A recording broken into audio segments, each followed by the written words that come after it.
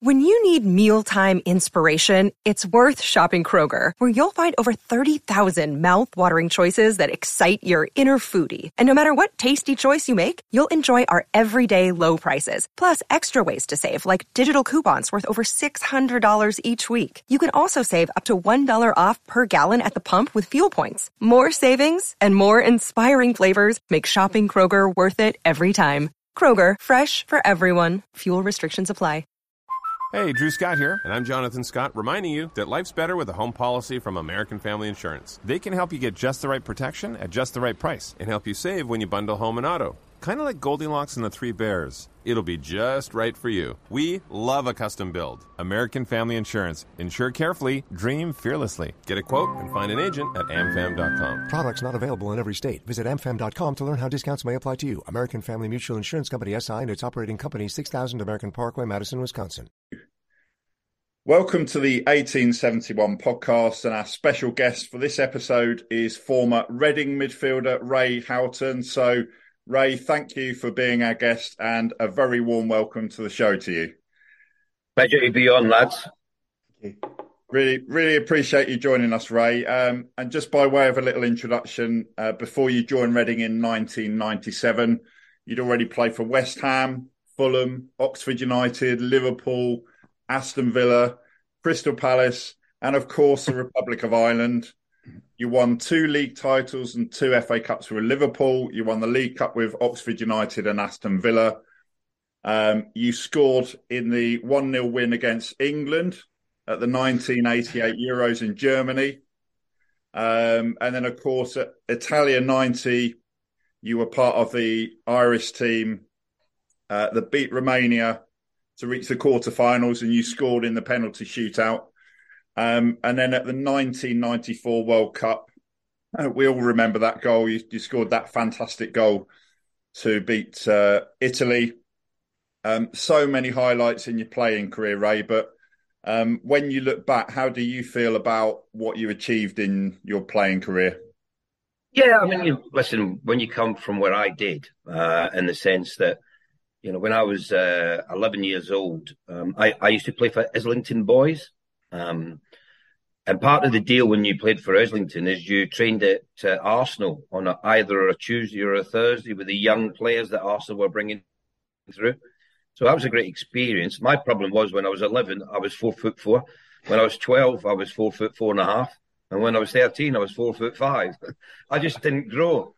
And, you know, we had some really good players at Islington at the time. I mean, I played with Chrissy White, who played for Arsenal and Leeds United, and Chrissy Ramsey. I mean, Chrissy went on to play in the FA Cup final for Brighton against Manchester United, and he's been a manager recently and been involved with England and one thing and another. So had a good upbringing as far as that was concerned. But it was tough because I was so small. I never grew, so my chances of making it were pretty slim until I got an opportunity to go to West Ham.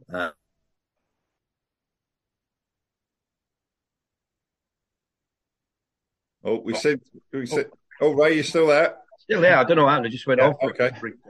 I got a chance to go to West Ham. It was actually through a friend of mine, Dennis Phillips. Dennis and I were at school together, played in the same school team, played for the same Islington district team. And the scout for West Ham had seen Dennis playing, couldn't believe how good he was. He wasn't with the club. And completely out of the blue, he just said to him, "Is there anyone else like you?" And he mentioned me. And that was my bit of good fortune to get to West Ham. And once you get an opportunity like that, you got to seize it. You know, you really got to give it everything you've got. And that's what I tried to do for every club that I was at, you know, starting at West Ham. You know, I felt I was very unlucky there. I was there for 3 seasons. My last season, I actually scored 19 goals for midfield, and I got a free transfer at the end of the season, which probably today would be unheard of. But that was the way it was. There was a lot of competition for places for the youngsters. But it ended up being a blessing in disguise. You know, my career moved on from there. And then obviously, you know, I mentioned some of the big highlights: Republic of Ireland, you know, Liverpool. You won the FA Cup. You won the league twice, the FA Cup twice. if I say to you what was your highlight, we might still be here in sort of a couple of hours. But for you, Ray, what out of all of those kind of highlights, which one do you pick out in terms of the one that you're most proud of? Was it was it playing for Ireland? Was it playing for Liverpool? Was it winning trophies? What was it? Yeah, all them things are very great along the way as far as your career is concerned. But signing for West Ham when I did, that's the greatest thing. To realise your dream from a very young age. I wanted to be a professional footballer. I didn't think it was going to happen. I was working for J&B Whiskey in London, just Arini and Brooks. I was shipping wine to all over Britain and over to the USA and Canada. That was my job. I'd done it for about 6 months. I hated it, but I'd done it because I didn't know where I was going to be. So when you get your chance to be a professional footballer, and it's only the start, that's where so many youngsters go wrong, I feel, in football today. It's because once they sign a professional contract, they think they've made it. They haven't. You're just on the first rung of the ladder. That's it. It's now up to you. You've been given an opportunity. You've got to seize it. You've got to take your chance. You've got to be ready for that. And it's only the start, very, very start of it. And it's how you manage that and how you progress from there, which is the important thing. And you must give it 100% every day. That's what I've done. I found it tough when I first started because I wasn't used to training daily. That wasn't something I'd ever come up against. And let me tell you, in the 20-year career I had, I didn't work as hard anywhere else apart from West Ham. That was the hardest training I've ever came across. When I look at that compared to what I used to do at Liverpool was a walk in the park. You just hardly done anything. At West Ham, we ran and we ran and we ran and we ran and we ran. And that was the ethics of it. There was a lot of running involved. There was a lot of physical things that went on with the training at West Ham. And as a youngster, I would train Monday morning, Monday afternoon, Tuesday morning, Tuesday afternoon, Wednesday morning, Wednesday afternoon. And I was a pro. I wasn't an apprentice. I was a professional. And I still had to do the jobs of an apprentice. So getting in early, folding the kit up, going to the training ground, getting all the kit out for the first teamers, making their tea, cleaning their boots, doing everything afterwards when they had finished at lunchtime, going back to the stadium afterwards, putting all the kit away and getting it ready for the next day, getting home at 7, 8 o'clock at night.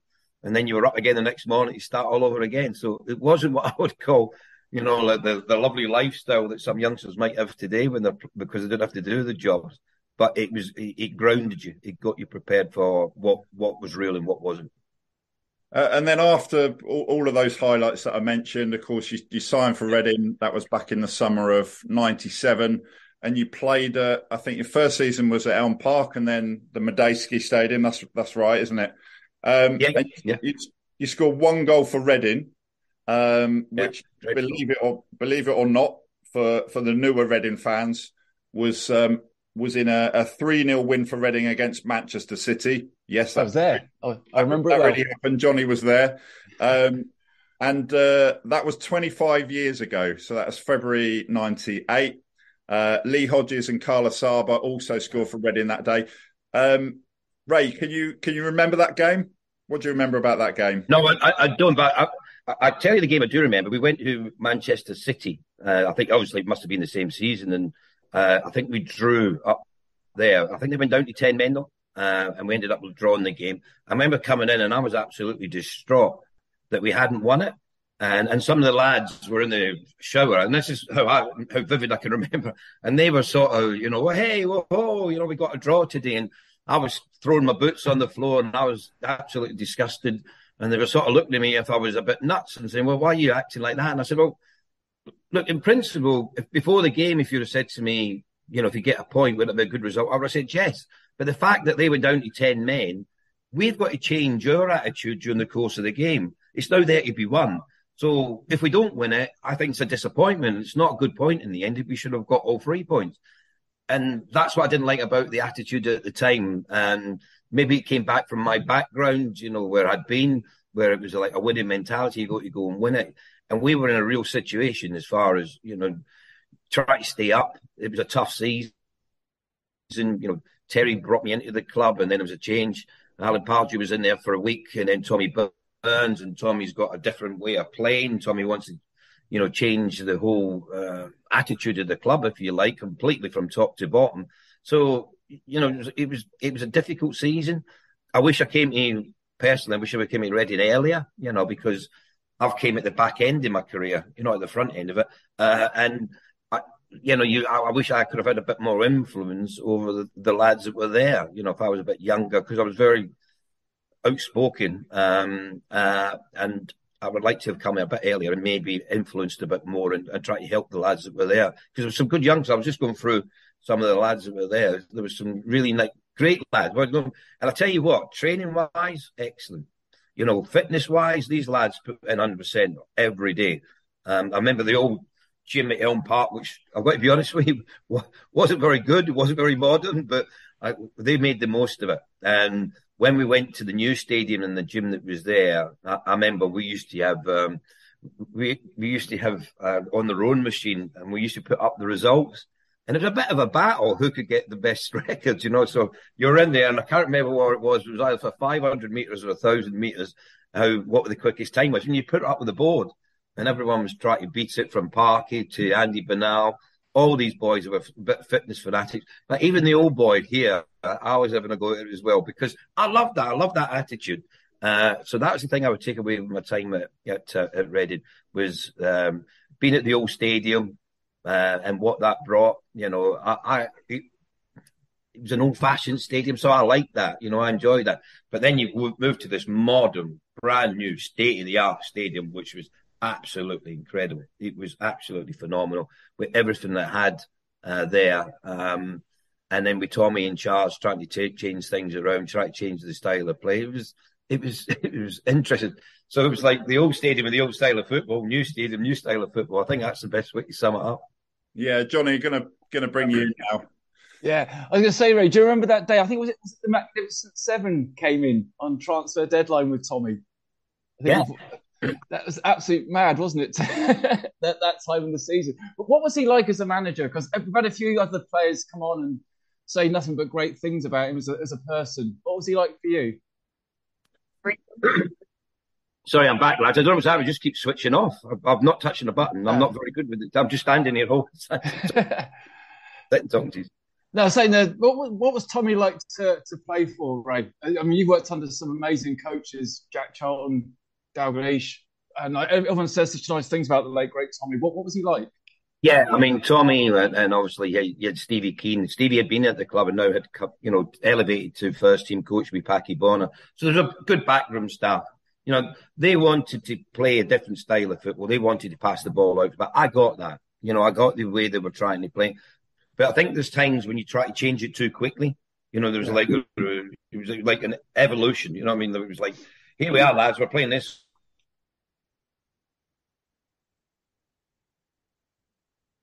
Oh, we keep losing Ray. Hopefully he'll be back in a second. You still there, Ray?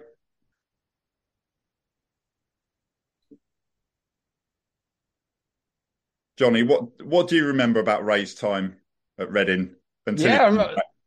I remember those 2 seasons, and it was the bit of a disaster at Elm Park, and then obviously Ray's coming towards the end of his career, and I can imagine trying to work with some of the players that we had at the time when you've been at that level would be very difficult, and under Terry Bullivant was a difficult time. And then Tommy coming in, we're pretty much all the way ready going to be relegated. So it kind of, and then, the expectations with the new ground, Tommy Burns, because of his reputation in football, you're thinking, it's going to start well, but it didn't really get going. And I think, like Ray was saying there, it was trying to implement something that just maybe too much too soon for players that aren't at that level, but hopefully Ray's back. Is he there? Are you there, Ray? There he is. Sorry, boys, I don't know what's going on. I have absolutely no idea. Oh, we were talking about you in your absence, so no, it's all right. You're fine. You can call me all the names you like. No. No, that's okay. No, obviously, Johnny touched on it just there while you, while we were waiting for you to come back, Ray, and thanks for coming back. So your first season ended in relegation from what is now the Championship, and the following season you finished 11th, first season at the Madacey Stadium. Did you get the feeling at that time with the new stadium and everything else that was going on that Reading were at the start of something special? Is that the feeling that you got? Yeah, I think with the new stadium, and it's great for the fans. To come, with all due respect to the old stadium, I don't think it was user friendly. If you were bringing your children there or your wife, I'm not sure it would have been something you would have said, "Oh, that's great to go and view from." It had its merits. I loved it. Because as I say, I like old stadiums, but there's no doubt modern stadiums and what they bring when it comes to toilets, for example, good view all around the stadium, places to go and eat. It was absolutely different class from that point of view. You did actually feel a bit special coming to the ground. You as a player, there was a pride in where you played. The stadium that you were playing in, your home stadium. You were like, oh yeah. But the only problem with that is every other team that came and played against you were like, oh, isn't it nice to play here today? It looks a lovely place. Pitch was always in good order, so. Yeah, you could sense that there was something changing. You mentioned, I think, John, when you said about Tommy bringing in 7 players on deadline day.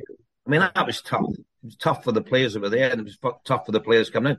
They hadn't a clue. We didn't know much about them and the style of football they were going to bring to the club. So that was tough, really tough for everyone concerned. And you've got a group who were tight knit as we were. We didn't have a large squad. But all of a sudden now we have, because we've got 7 new additions that have been added in there. And it's how you gel together as a group. And that can be quite tough at times as well to, the old players to say, come in, lads, you're going to take my positions or whatever. But hey ho, this is how it goes. It was that from that side of things, I felt it was a little bit tough on the players that were there. But that was Tommy's prerogative as manager to do what he wanted to do, or he felt which was right for the club at that particular time. But it was just the style of football that changed, and how the players had to adapt to that the following season, which was interesting. But you knew, it was in good hands with Tommy. Tommy was a football man. He knew the game inside out, and he actually was very good to work with. As a coach, he always wanted to explain that. I can even picture him in my head now. I think we went down to Bournemouth for a get together, and I was a little bit late. I think I had to go to your funeral, so I got, he said to me, come down afterwards, but I want you part of the group.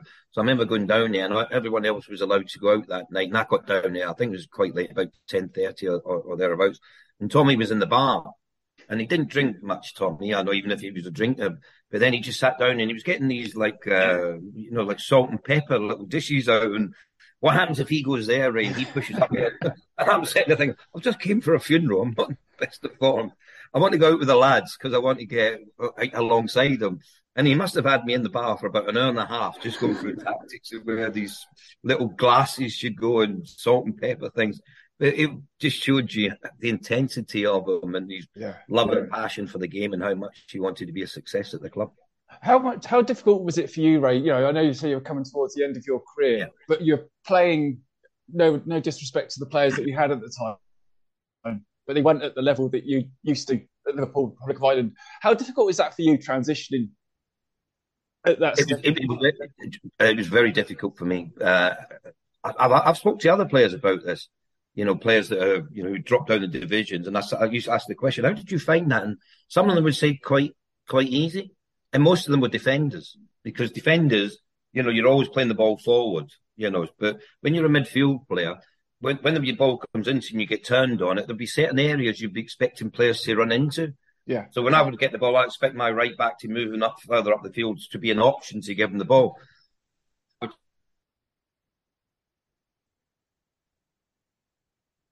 Oh, we've lost Ray again temporarily.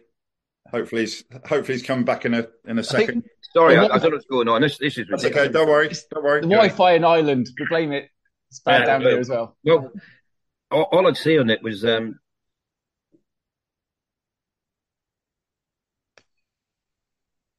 oh, he's gone again. When he comes back, Johnny, I'm going to ask him. He mentioned Parky, Phil Parkinson. He mentioned a few other players, and how he liked the attitude and the competitiveness, all that sort of thing. So hopefully, we're getting him back. He's obviously got. There we go. one or two issues with the Wi-Fi. I'm still here. It's two Ray Houghtons now. Yeah, I'm still here. Ray, you mentioned about players that you played with and you like the attitude, and you mentioned Phil Parkinson. Yeah. Which players sort of stood out for you at Reading at your time at the club? Technically, the players like Darren Caskey. Cask was, and he picked up that horrific injury. Remember, I think he broke his leg, didn't he? When we really needed him. And I think he was a huge loss for us. Darren was someone who had good vision. You could see a pass. A bit like me, I'd like to have seen Trevor Morley a bit younger. Trevor was someone that had great quality. And, I think his first couple of seasons at Reading, he done supremely well. But then, obviously, there's a change in the guard. Carl Asaba comes in. I mean, Carl came in from Brentford, and he came in for, I would say, big money at that time. Yeah. Carl had a huge future, and he was our top goal scorer in his first full season. He was someone that had potential to elevate himself because he had genuine pace. He for his height, he's decent in the air. But for a midfield, he was great because you could play balls in behind. You could stretch the game for you. So he was something. And then when Martin Williams, I think Martin didn't really realise his full potential. Martin had real quality. He was a good dribbler, could run at people, strong as an ox, could hold people off. But to me, he just never got enough out of his game. He wasn't, you'd be like 8 out of 10 one week, and then 4, then 7, and then 5, and then 9, and then 4. What's happening one week to the next? What's going on? And I couldn't work it out. And I'm sure must have been difficult for him as a player not to have worked out why he couldn't do it on a more consistent basis. When Meeks on the wing, he's another one. Meeks was always looked good, and he could cross the ball. Which Stewie Lovell. Stewie was a good finisher, good lad. He had a bit of quality about him. Lambo on the wing, Jamie on the wing. He's another one potentially running at people. I don't know what went on his background and what the problems were with Jamie. Not living in the area, so I lived in Houghton where I live now, which was quite a drive away. So over my way was Trevor Morley, Lee Hodges, Linvoy Primus, Darren Caskey. So we used to travel in together. So we had a sort of a bond. But I didn't really know the other lads as well because I didn't live in that area. I wished I did a little bit because you would have got to know them a bit more and what they were about, and maybe you could have influenced that a little bit more. But yeah, there were some good lads there, some good players, and then at the back we had Big Barry Hunter, didn't we? Which Andy Banal. I mean, Andy was a fitness fanatic, wasn't he? He was unbelievable. Great lad as well. I enjoyed Andy's company.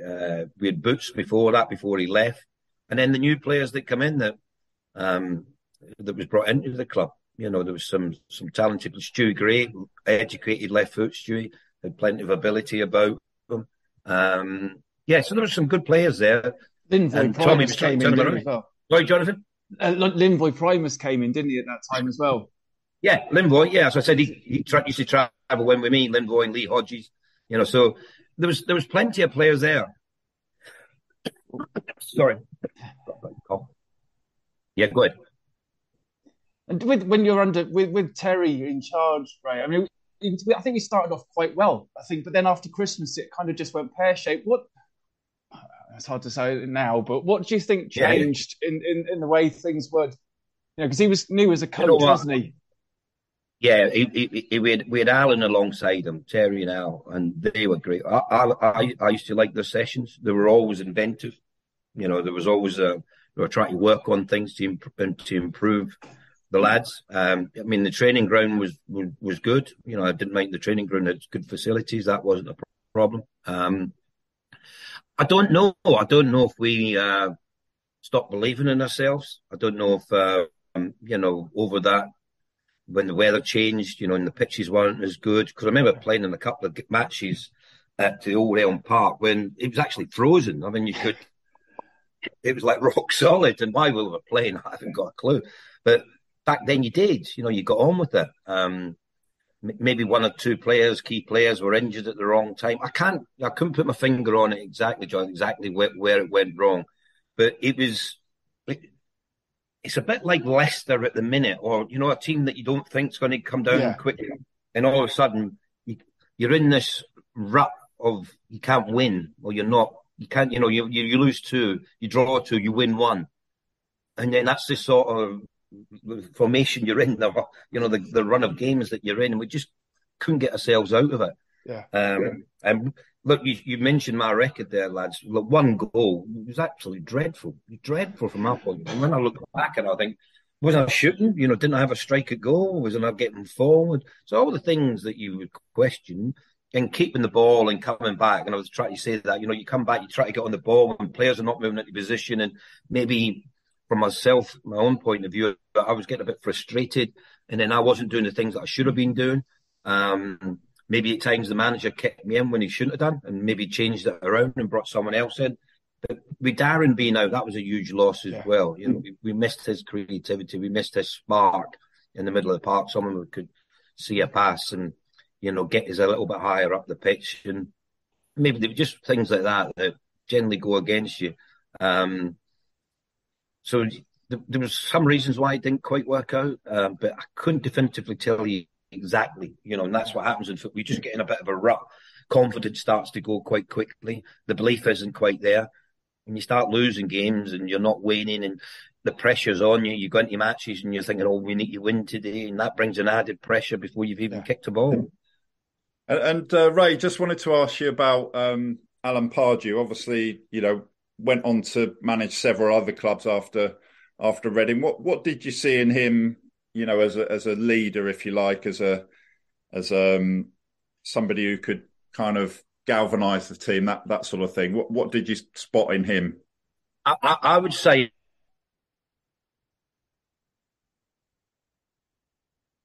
well, we've got to wait in anticipation for Ray's answer. Luckily, what I'd say about anyone who was at the club at that time and seen Alan work with the reserves, and that's one of the hardest jobs, because you've got the youngsters coming up from the youth team who've just come out of the youth team, so you've got to keep them in check, and then you've got the players coming out of the first team who all think they should be in the first team, and they might not have the best of attitudes going into the reserves. So now you've got to work with that. I thought Alan was brilliant. His coaching sessions were always very, very good. You could tell straight away he was a proper coach. You knew what he was doing. You knew what he wanted to do. And anyone who's seen him work would say that he was going to have a big future in the game. Whether that would have been as a manager or as a coach, I'm not sure. But whatever it was, he was going to do well because his coaching sections was very, very good. I think he spoke very well. He didn't intimidate players. He obviously had to cajole some. He had to give some a pat on the back. He had to give the youngsters the freedom to go and express themselves. And at times that can be one of the hardest jobs at a football club, the reserve team manager, if they have reserve team managers so much to do. But I thought he'd done it really, really well. I was hugely impressed with Alan. And, that reflected on his career. If you look where he went and what he done, I think everyone who would have seen that at Reading with the reserves. Yeah. And what about yourself, Ray? Did you ever sort of think about management yourself? Yeah, I mean, we've all got attitudes, and we've all got beliefs, and we've all got confidence. It is one of my regrets, without a doubt. Without a doubt, it's a regret of mine. I went in a coaching position at Crystal Palace. Did I make the best of it? Probably not. Have I got regrets about it? Absolutely. I was always someone who thought quite deeply about the game. And even to this day, even when it comes to punditry, I think I don't think it's something you go in here and you have a laugh and a joke about. I think it's a serious thing. I think you're trying to, impart your views to people about how the game should be played and where it might have went wrong. Everyone's got an entitlement opinion, and everyone's entitled to, put across what they think about the game. You should do it in a right and proper way. You should have conviction about what you're saying and believe what you're saying.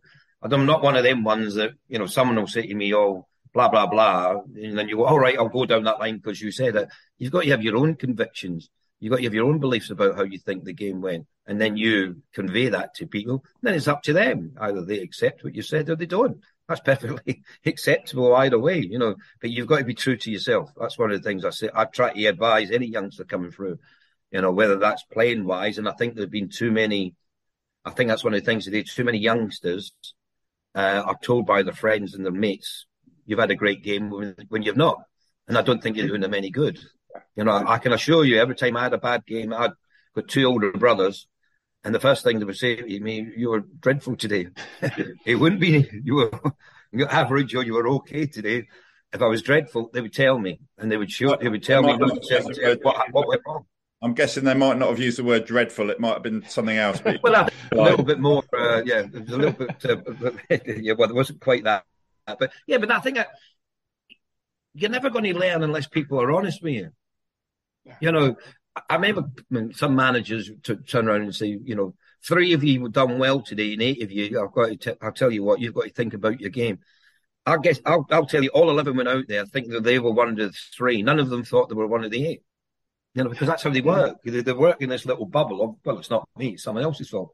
Instead of putting your hand up and saying, I was dreadful today. I've come off many times, like, oh my God, how bad was that today? Couldn't control the ball. You know, every decision I made was wrong today. You know, if I should have passed it, I was keeping it. You know, if I should have dribbled, I passed the ball off. I remember once the ball went up there and it came off, and I went to control it with my right foot and hit my left, and that probably summed up my day. And I was like, that summed up my performance today. That's how bad it was. But you got to be honest with yourself. And I just think there's so many people that could learn so much in the game by being honest, and family and friends, being honest with them, because that's the only way you're going to learn. And that's where I learned from Terry. That's where I learned from Tommy. You know, they would tell you, you know, what was going on, what you would do, and, you know, what we've got to do to get better. And hopefully that had an influence on a lot of the younger lads to help them in their careers. Yeah, Johnny, anything else you want to ask, Ray? Yeah, I was going just a couple of things. First, I don't know if you still follow, you know, what goes on at Reading at the minute, Ray. I don't know if you've seen, you know, there's possible points deduction again, and just a bit of a mismanagement, to say the least. What do you think of the club at the minute? Johnny, you know, I'm surprised that, you know, during COVID, I thought it'd be a lot of clubs that went to the wall, to be honest. Yeah. I thought it would have a massive impact on so many lower down the leagues just because of the finances. You know, the amount of money players are getting paid these days. I mean, I hear about, you know, even in League Two, players on £5,000, £6,000. How can you sustain it if you've not got the crowd? I mean, I just, you know, purely on a mathematical basis, you know, if you're only bringing in 3 million quid and your bills are 5 million, well, you don't have to be a mathematician to work out. It ain't going to work. You know, there's a problem. And there's these owners coming in. I'm sure they've got the best of intentions to do well at a club. But, you know, we've just seen it at Wigan, isn't it? Most recently, you know, we heard about it. They've not been paid, was it for five occasions? Yeah. Where they've been paid late. And they're not going to be the only ones. This is going to happen to, I think, quite a few clubs, because you've got people coming in who might not have business acumen in football. They might have it in other industries, but it seems to me they lose their mind when they come into football. And the decisions that they make in their own industry, they never do in football. They would never give out the money that they do in their own industry. But one of the things they don't realise is players' contracts. You give a player a 4-year deal on X. If you want to get rid of him after 2 weeks, you've got to pay him all that money. And they don't get that. They're like, no. In our world, we don't do that. Yeah. We'll give them 3 months' money and then they can leave. Doesn't happen in professional football. So you need to have the right personnel at a football club, and that's behind the scenes as well as on the pitch, and management. So all that has to come together. It all has to work in the one way. Now, I don't know about the actual crowds at Reading again. I don't look at every club I played at and look at all the the amount of money that they're trying to generate. I look at where they are, what they're doing. I don't always report it. I'm not a great one for social media. I don't go on Twitter and every time someone plays and say, oh, look, we done well today or we done badly today. You know, I had my time there and I thoroughly enjoyed my time at every club that I played for. And Reading is certainly one of them players. I've got a lot of time for the club. And it hurts, you know, when you say that they're going through the problems that they've got. It hurts, you know, as an ex-player. I'm thinking, why is that happening? You know, why We've lost Ray again temporarily, but back again. I just think, why is mismanagement going on? You know, there must be money. You know, there must be good people at the club. There must be accountants at the club And if you're bringing in, you've got a spreadsheet, that's what you're bringing in, and that's your outgoings. Then if one supersedes the other, so you're not enough coming in one side and you're going too far the other way, then you've got to do something about it. And someone should be looking at that. Because at the end of it, the people that hurts the most, it'll hurt the players, of course, because it's their livelihood. But it's the fans. You're a Reading fan for life. You're a Reading fan for 2 years. That player is, or 6 months, or 4 years, or whatever the number of years they're at the club. You're a fan for life. So it impacts you because the club that you love, the club that you support, the club that you talk about virtually every day of the week, to your mates and your, on social media and your WhatsApp groups and everything else, that's the passion you've got for the club. Players will come and go. Managers will come and go. Owners will come and go. But you're the ones that it impacts because it impacts your lives over a greater period. Whereas for the players, it impacts them for the length of time they've got their contract. And I'm sure, like some players, there'll be ex-players like myself. It's still, you still look at it. You still assess the situation and say, "Oh, isn't it dreadful what's happening at my old club and what's going on there?" But my feelings are for the fans. That's what's, because to me they're the ones. And every club, doesn't matter what. My local club's Leyton Orient. All my mates are season ticket holders there, so. They're always talking to me about Leyton Orient, what's going on, the good and the bad. But it's a fans forum, it's fans that I talk to about it. Don't know any of the players really there and what's going on, if there's any good or bad things going on at the club. And it'd be the same at Reading, it's ex-players who've still got a love of the club, lads that still report on it, lads that work in the media about it, work on the local radio stations. Oh, Ray's gone again. Johnny, when he comes back, I'm going to ask him, you asked him obviously about the current situation, but I wanted to get his thoughts on, what happened after he left, and obviously Reading went on to have that fantastic season with Steve Coppell. So interesting to see what he makes of that if we do get him back. Yeah. Nice. Because I think Ray was at the start of, obviously the move to the new stadium, and then things started to go really well for Reading after that. Obviously, that first season he was there, relegation. Yeah. This must be the most fragmented podcast you've ever done. Well, at least it's don't not worry. You'll have to stitch it together at some point. I don't know we make it up as we go along. So don't we all? I was just saying to Johnny there, obviously after you left Reading, Reading then went on, a real upturn and brilliant. Madacey Stadium and then promotion and then the 106 season, that absolutely magnificent first season in the Premier League. Did you have as a kind of recent former Reading player at that time, did you have a sense of pride that you were kind of there at the start of all of that? Well, I don't think I had much influence over it, but to be honest, Mark, I think it was a lot of other players, a lot of the players and managers and people behind the scenes that done the work to get them in that position. But you know what? The fans in the stadium deserved it. Where they were, the support that they were getting. And I absolutely loved that. I mean, I did a few games at the stadium, doing a bit of co-commentary. So I'd come over and see Nicky Hammond and Alan Pardew. Sometimes I was critical, sometimes I was very positive about it, but that was my job to do that. The lads didn't always like it when you were critical because obviously they always want the positivity, but it was great. It was great to see them back, and up in that top division, having, great seasons, big games. And even now, I like the football that they're trying to play, and then it's always, you're always looking for progression. You're always looking, can you get closer to the top? It's just this season, for whatever. It might be the finances. I didn't know the finances were as bad as it was, to be honest. That's a new story to me, and something I hadn't heard, but I will look into that. But you just hope they come through this.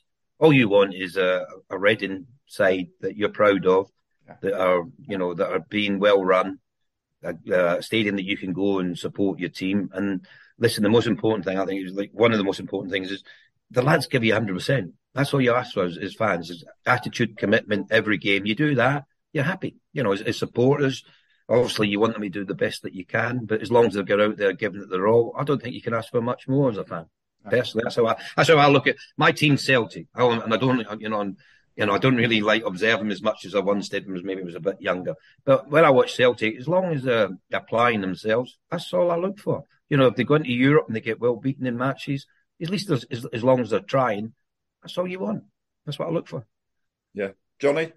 Yeah, I just want a side question, Ray. Just about how do you think the Irish team's doing at the minute under Stephen Kenny and the development of the younger players? And there seems to be more coming back into the Premier League as well now. How do you see it? Yeah. Look, it's been tough for Stephen. He's been a very tough 3 years. I think it's nearly 3 years now that he's been in charge. He's been trying to change the culture, a bit like Tommy Burns when he came in at Reading. He wanted to try and change the style of football.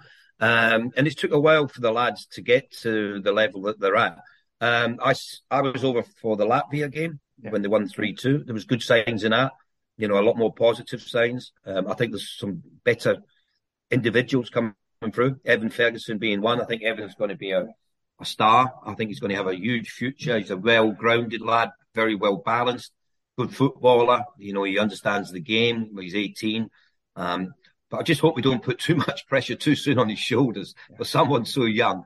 That you shouldn't be looking at him if he's going to be the way forward or the way that Thailand are going to change completely. But I thought the game against France, the lads played well. Yeah. They're going to give a really good account of themselves against, I would say, probably the most informed team in world football. If you look at what they have done over the last 6 years, France, they won the World Cup 4 years ago and got to the final back in December. And you look at what they've done in Europe as well, in the European Championship matches. They've been excellent, been a fabulous side. So to play like we did, very, very good. The only thing that we haven't got at the minute, Jonathan, I would say, is that conveyor belt of youngsters coming through. Yeah. So we had Troy Parrott. Troy was a big, player to come through, and it didn't quite work out for Troy. He's at Tottenham. I think he's still at Tottenham. He's on loan at the moment. So there was a lot of pressure on him. That didn't quite work out for him. Now we've got Evan coming through. But when you look at Jason Malumbi, Josh Cullen, there's a lot of lads like 21s, 23s, 24s, 25s. So they're only going to get better the more they play together and the more that Stephen and his backroom staff keep working with them. But the one thing I get worried about, and it's only from a personal point of view, we're getting used to not qualifying. The last time we qualified was 2016. So it's going to be 8 years next year when the Euros come around. And we're in a tough group with France, with the Netherlands, with Greece. That's a tough group. And it's going to be very difficult to finish in the top two from that. And there's only another 3, I think, that qualify outside of them, 2 up 2 from the 20 groups. So there's 20 there and then 3. And obviously Germany's hosts to make up the 24. So it's going to be very, very difficult to come out of that. And it's another campaign without qualifying. So I don't want to get to the stage where we're used to not qualifying again. We need to get. That's why we brought in Trapattoni. He got us qualified in 2012. That's why we brought in Martin O'Neill. He got us qualified in 2016. And now it could be another 8 years, and it might be 10 years because the next one after 2024 is 2026. That'll be 10 years. And then what that also brings, and we're talking about funding, I'm talking about money a little bit earlier we read it. If the FAI ain't generating the money because you're not at the big tournaments, then you're relying on your home games and, filling the stadium and sponsorship. And then that can impact what you're trying to do at international level as well. So it's good to see that he's trying to play a different way, and it's good to see it's starting to get progress from that. But we need to start qualifying, and we need to start qualifying soon. Ray, one last question. Sorry, while I've got you here, Ray, I just have to ask about the late great Jack Charlton. What in a very short, what was he like? Well, it'd be very hard to sum up Jack in a short period of time. But look at his influence with the international team to get us to 2 World Cups, 1 European Champions. And if you looked at every campaign we were in, we were either first or second in every competition that we were into. I mean, we missed out in '92 for the Euros without losing a game. Yeah, we drew England twice. We've lost Ray temporarily again. Hopefully he'll come back soon. Yeah, sorry, Mike. Yeah, Johnny, I'm just going to finish off the Irish connection at Reading. Going to ask Ray about that. Players like Kevin Doyle, Stephen Hunt, etc. So we'll just wait for Ray to come back. One final question, but it's been fantastic to speak to him. Absolutely. Such an insight. So fingers crossed he comes back, because I want to ask him this last question about the Irish players at Reading. And look, wouldn't it be great if Reading could sort of repeat what they did? I think Brian McDermott was talking about it, wasn't he? We got Kevin Doyle from Cork City, wasn't it? Yeah, shame. And Steve Copper, when we had him on, he said he went over there and he couldn't see what the fuss was about. And then, late in the game, I think Kevin Doyle scored, a very late goal. Yeah. And the way he kind of crafted that goal, Steve Coppell was describing it. I think it was Steve Coppell or Brian McDermott, one of the two. And here comes Ray. I'm going to ask him. Yeah. So here he comes now, hopefully. Hello again. Ray. Done my head in this. No, that's okay, Ray. We're glad you came back. I've got one final question for you. You're talking about Jack Charlton and the Irish team. Obviously, Reading, after you left, recruitment wise, did really well, bringing in players like Kevin Doyle, Stephen Hunt, Shane Long.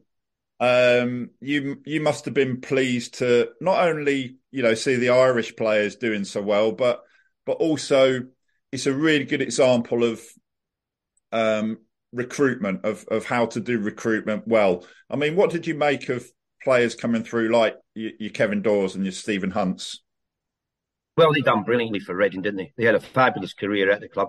But Shane Long was different class as well, wasn't he? And I think whenever I spoke to the boys, whenever I see them going over to do island matches, there was always a pride.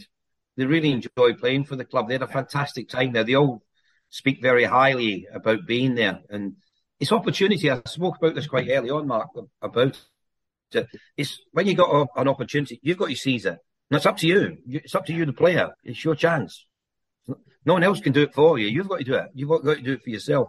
And I think every player that you mentioned there did what they had to do at Reading to make themselves successful, and they were very good at it. And they've got a great rapport with the fans. Even now, I'm sure when they go back there, they'll be, well respected and definitely, open arms as they turned up to come and watch games. I think Stephen's he's an agent now, so you could maybe get onto him to try and bring in one or two players to the club to try and help out. But every club, it doesn't matter what club you're at, it's about recruitment. You've got to get your recruitment policy right. And you need people out there that know what the club's about, the type of player that would settle into a club. I think just buying someone for 100 million doesn't going to make them a good player for you. Maybe a good player worldwide, but coming into your club, can he fit into, the style of football that you're playing? How is he going to fit in with the other players at the club? What's his attitude like? These are things that you've got to find out before you just make that big decision. And it doesn't matter if you're buying them for 10 grand or 100 million. They're the things that you have to look for and make sure you get that as best you can. It's always still a gamble. Don't get me wrong. It's still a gamble because you don't know how they're going to fare. And, they might pick up an injury. They might get married. They might do something. They might have a child or whatever. And then that impacts them. All these things you can't factor in. But you still can do your due diligence as far as looking at the right players. Looking at your club, what do we need? What do we need? What do Reading need right now to improve them? That's what you've got to be looking at. I'm sure behind the scenes, all the coaching staff and all the recruiters that go out there and all the scouts that go out looking at players are doing that. And you would have like a box ticking thing to say, right, we're looking for a midfield or box to box or tackler or whatever the case may be. They're the things you'd be looking at to bring in. But hopefully you're utilising the Irish scene. I think Ireland at the moment, because they're not sending kids over as early at 16, 17, you're actually going to get the more mature player at 18, 19 because they would probably have played in the Irish league. So they were used to playing in the men's league. And that will toughen them up a little bit for when they come over to England. And I think it'll be beneficial for them doing that. But all I can say is, as far as Reading's concerned, it's still a club that's very much part of my history, very much part of what I am as a footballer and what I did as a footballer. As I say, I wish I went there a bit earlier and the Reading fans actually seen me maybe when I was a little bit younger, a little bit fresher, and maybe in a bit better goal scoring form instead of the one that I got. Only one goal. I'm really embarrassed by that. I've got to be honest with you. I'd like to think, though, I made a few goals as well. Don't forget, it was another lad there. Do you remember Massa? Oh, yeah, yeah. There's another player that could have done better. Mass had great ability, you know. He was unbelievable. But I just don't know. He was a weird lad. Great lad, funny lad, but what a waste. He was a waste. He could have been so much better than he turned out to be at the club. But I just wish Reading every success. I hope the problems that they've got when it comes to the financial things are sorted out quickly, because it's not good to have that hanging over the manager, the players, the staff at the club, and particularly the fans. And the quicker that's resolved, the better. And, you know, that the recruitment policy for the summer is good. Get in the right players, start the campaign next season on a positive note. And as we've seen with other clubs that are currently up in the top 6 of the championship, that you can get there. Yeah. You know, but don't overstretch yourself, because a lot of them do it financially, and then it hurts you 3-4 years down the line because you don't make it to the promised land of the Premier League, and you've overpaid players, or you know your staff's much bigger than it should be, and then that's when financially you can have some problems. Yeah, well, Ray, it's been absolutely brilliant to speak to you. Thanks ever so much for joining us. Really appreciate it. Thanks so much, Ray. Boys, Mark, Jonathan, just an apology. I am not technically very good. I haven't got a clue why this thing's been keep cutting out. I can assure you, I have not touched the computer other than try to get you boys back on. But it's been a real pleasure to come and speak about Reading. As I say, I wish you all the success in the future, lads, and I hope the club goes from strength to strength. Thanks so much, Ray. Thank you, Ray. Really appreciate you coming on. Sports Social Podcast Network.